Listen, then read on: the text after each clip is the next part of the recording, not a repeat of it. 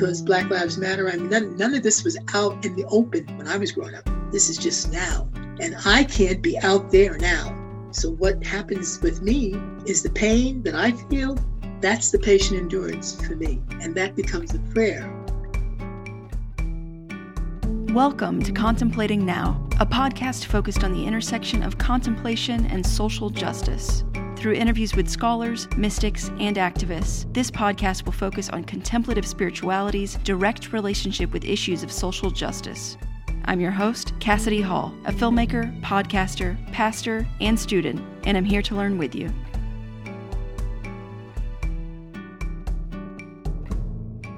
Sister Barbara Jean LaRochester is an 88-year-old Carmelite nun in Baltimore, where she's been a sister since 1972. Prior to her arrival, she spent 17 years in Philadelphia as an active nun in a Catholic hospital and teaching on the weekends. According to the New York Times, as a board member of the National Black Sisters Conference in 1968, she was active in the civil rights movement during the height of the race riots. She's been a spiritual director since 1982.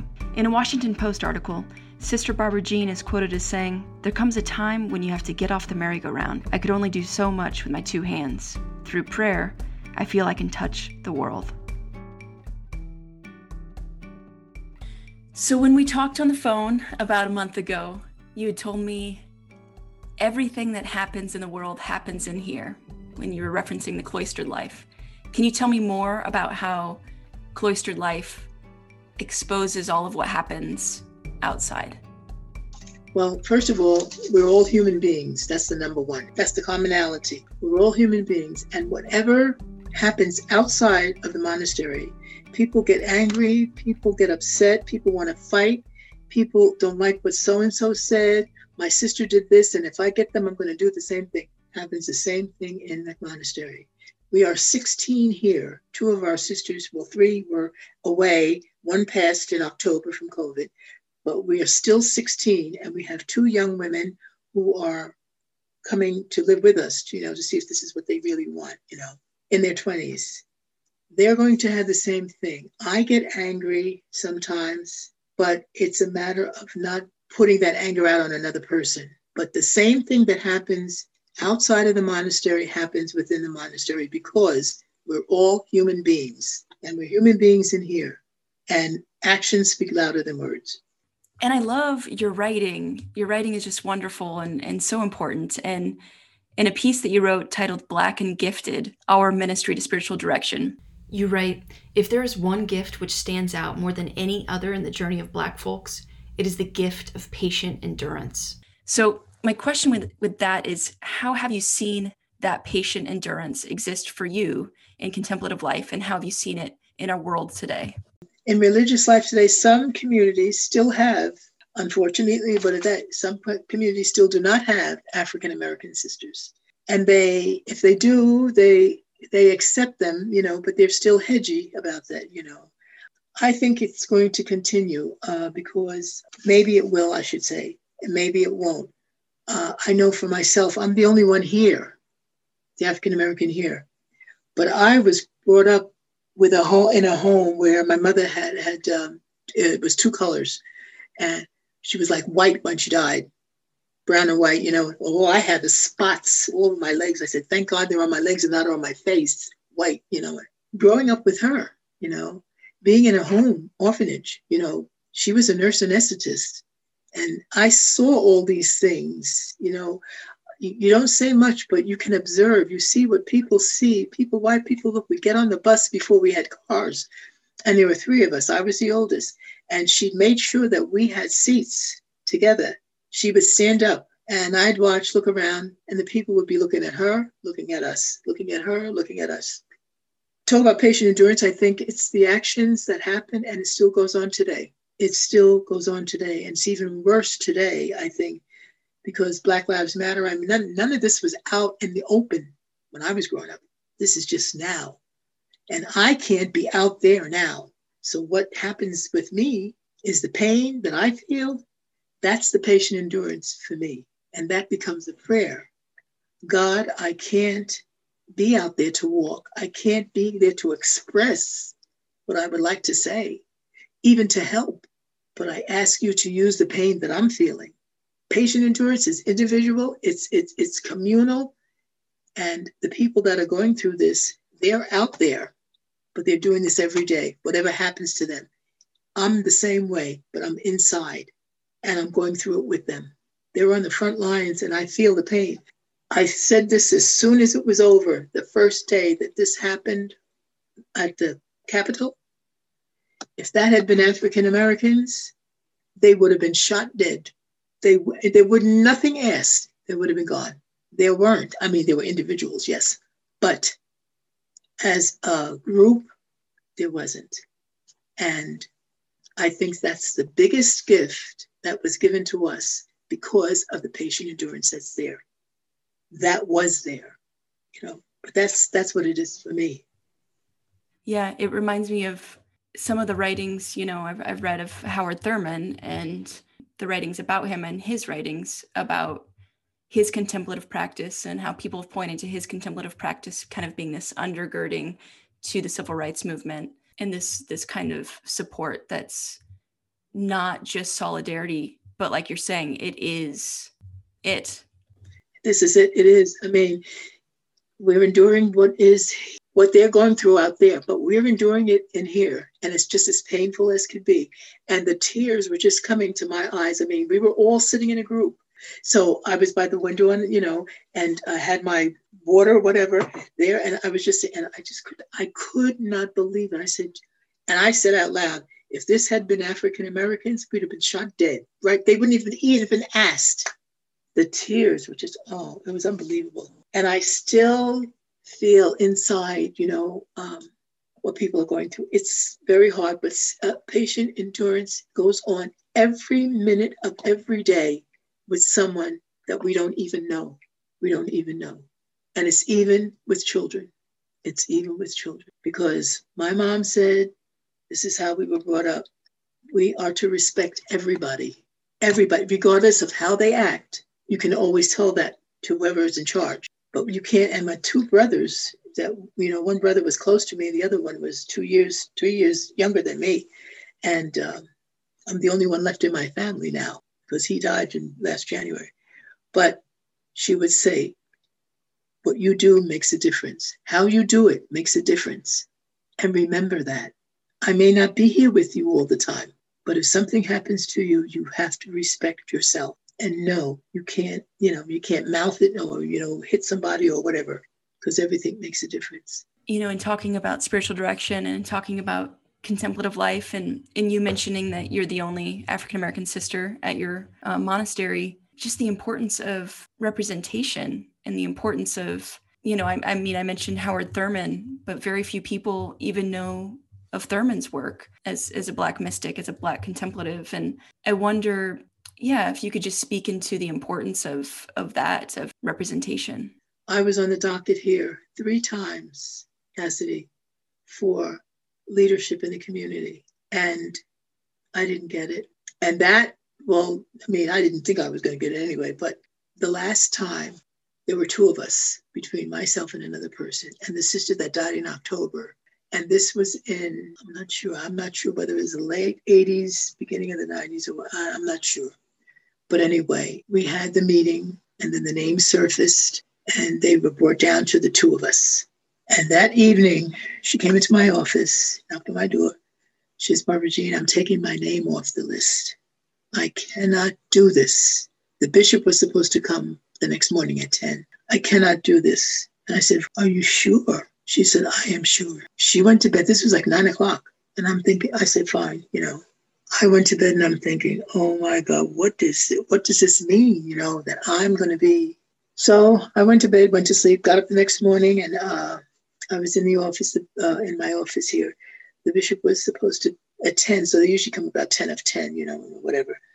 And yes, she walks in again. She says, I know I told you last night that I was taking my name off the list. She said, but I was told to leave my name on, and whatever I needed, they would help me. I have never, ever said that to anyone yet, but it's in my archives. It's written in my book. I was so shocked. She didn't say who, but I can surmise. So, and sure enough, she got elected. After that, I took my name off of everything. Never again. For me, that was blatant, but that's what happens. It reminds me of the thing that we began this conversation with, that everything that happens in the world happens there. Exactly.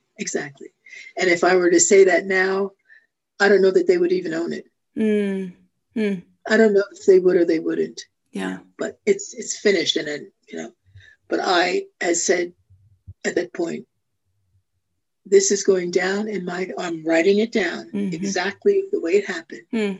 And God rest her soul, she's gone in October. She died in October, but they will have my archives. And your story is a testament to that patient endurance we were just talking about. Exactly. You also write about, I think this kind of goes along with this, you also write about the importance of questioning our institutions for authentic living. And I think, you kind of just described that by telling that story. I guess my question is, as a contemplative, what does it look like to question institutions? Because a lot of people have the misunderstanding that being a contemplative is being passive. I don't think so. It's not being passive. No. That's right. No way. It's not being passive at all. What we do, how we act, that's very active.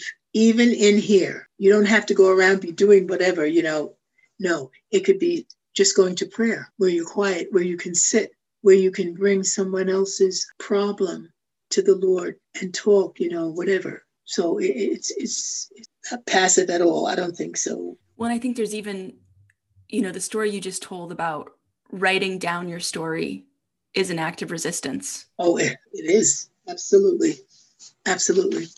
Where you wouldn't think, when you that's my way of saying who I am and being true to me. And that's truth telling. I mean, you writing down your story is truth telling. Whether anyone believes it or not. And that's what my mom used to say, be true to who you are. And that has resonated. I see this, I hear this all the time. It's hard because, just to even see her, she would always call, how are you doing? You need anything? That kind of stuff, Have you heard from your brothers and this and that, She was good. So I wonder if you could talk a little bit about contemplation's role in mysticism, and or what mysticism means to you. Mysticism is a particular gift of God, really, that God gives to people. And the combination of mysticism with contemplative life, with contemplative prayer, is that people are sometimes go into prayer and they can come out with a prescription or a solution that they know is from God, and this is good, and we should do it this way, and whatever, that it'll take maybe 2 or 3 of us who rely on God, and we just don't see or feel that or even have that to be able to jot it down. It comes more, it's a little bit more work for us as opposed to a mystic that can see and really be in touch with on a deep level of prayer. And that's a grace that's given to few people. But that's how the two work together. Do you think it's possible to see or experience mysticism in everyday life, everyday people, so to speak? Yeah. Who people are. Some people know, they can pick them out. They get a feeling. You wonder, well, how did they know? And that's just a grace.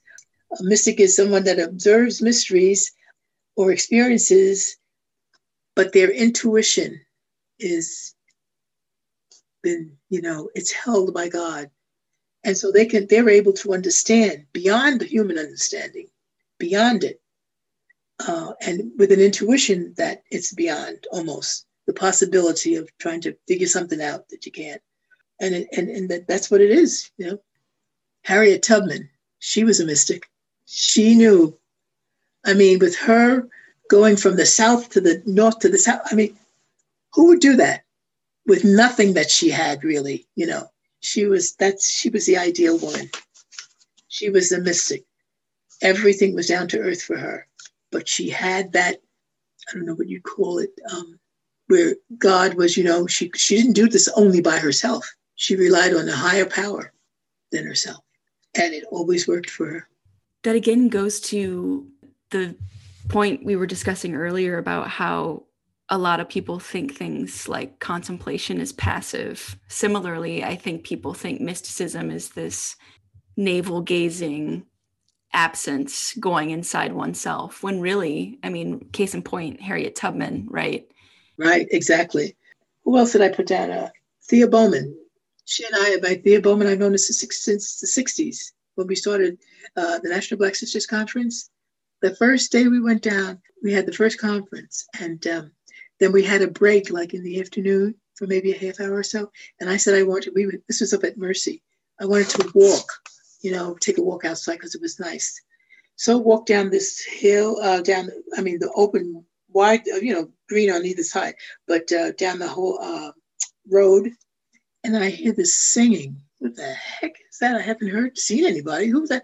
And so I stopped where I heard it, and I'm looking around, and I didn't see anything. So I walked on the grass, and I could hear it going. And then finally, I see someone sitting on the ground. It was Thea on the ground, sitting down under the tree, singing. That's how we met in 1964. And I sat down there with I'm Sister Thea. Who are you? I said, Sister Barbara. And we became friends like I don't know what after that. What a perfect way to meet. Yes.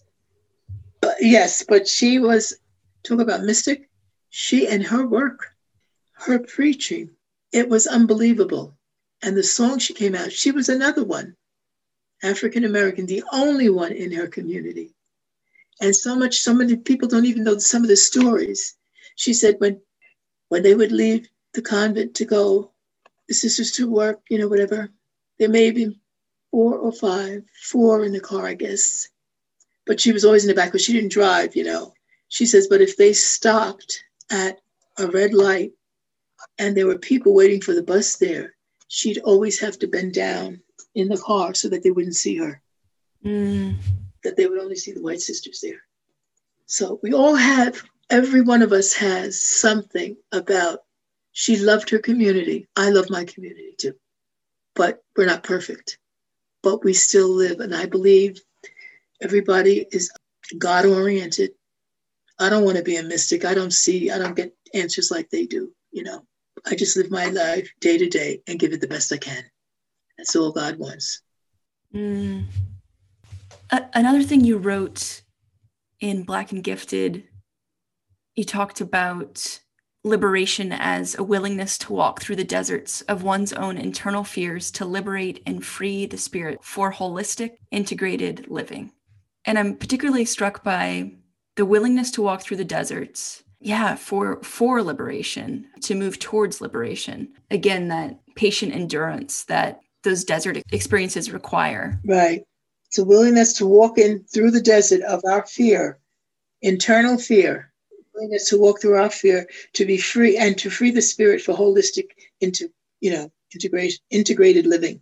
In direction, sometime when they ask what to do, I don't know. I don't have an answer, really, Lay it with, at the feet of God. And, the term metanoia, anybody that's Catholic has grown up with a totally different idea of metanoia than it's looked at today. I think that's what it's calling us to. There is life, even in the midst of what we perceive or what we see as non-life.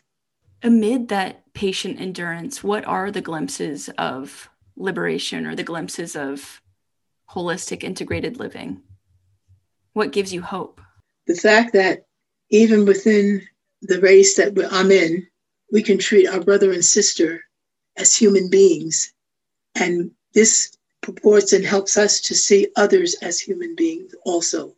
The fact that we can accept to a point what we have and what we've been given and work diligently at that to make ourselves better and to lift someone who is younger than we to be in a place where they can spread their wings and do something better and more than we did. This is what I see. And this is what I hope for. All the children that I have taught, it's amazing that they still remember me. My name was Robert then. A couple of them have come for my jubilees and they can't believe. They tell stories about what I used to do, what I would tell them and all that kind of stuff. And they can't, but they're nurses. Some of them have gone up, in their own companies. People that you didn't even think of what they would do because they were so small. but it's passing it on to another generation or even generations below that. I really believe, I am a firm believer that what we do, what we say, how we act has an effect on people, whether you know them or not. And when you are the only one in all whiteness, everybody looks at you, you know. Never mind them not saying anything. You know what's going on in their mind, you know. What is she doing here? I wonder what she's up to. Some of them may come and talk even, you know. But this is what I believe, that actions speak louder than words, and that's what people see. One of the things we kind of addressed earlier, but I wonder if you might have anything else to say to the question of, do you think there's anything contemplation can teach protests and movements? Do you think there's anything that contemplative life can learn from protest and movements? There's always change going on in the world, and we don't even know about it. As a human being who is part of this world, the same thing happens to us individually. I'm a contemplative, yes, but there are other movements of religion in the world besides myself. They don't pray the way I do, but they do pray, you know. I don't pray the way they do, but they don't pray the way I do. But they still pray to a person that they, you know, a God that they believe in. And I believe that God made all of us, and God has given each of us gifts and graces to use. So I think people can become mystics, which means they go deeper into God, however it fits them, however they feel called or drawn. They can touch the God that they believe in, and God can touch their hearts. And this is prayer. And it doesn't have a name. It's God. They're in touch with their God, and I'm in touch with my God. But it's God. This is really something, because, you know, we don't talk about this all the time. I went last night, I was up to 10:30 going through that. I said, oh my God, I hope I remember what to say. I didn't know what was going to be. Yeah, but you know, sometimes even like we'll have a dialogue homily at our communion service, and we have a communion service every day. So you read the scripture for the day, and something might pop into my head as I'm reading, and you know, whatever the reflections and all of that. And I says, but when it gets down there, I know what I want is, but the words don't come out anymore like they used to. Do you find that aging makes us even more contemplative? Well, if we look at it like that, yes. You say, because there is a lot of loss in aging. But the other side of that is aging is a gift. Everybody doesn't get to the age, you know. That's what I've come to myself. And you mentioned that are you writing kind of like a memoir type thing about your life, or? I do poetry off and on, you know, and things that I do. Yeah, I wouldn't say every single day I write, but things that are important, yes, I do. Okay. So I'm making sure that one person, that if anything ever happens to me, they know that I have archives. Yes, it's important.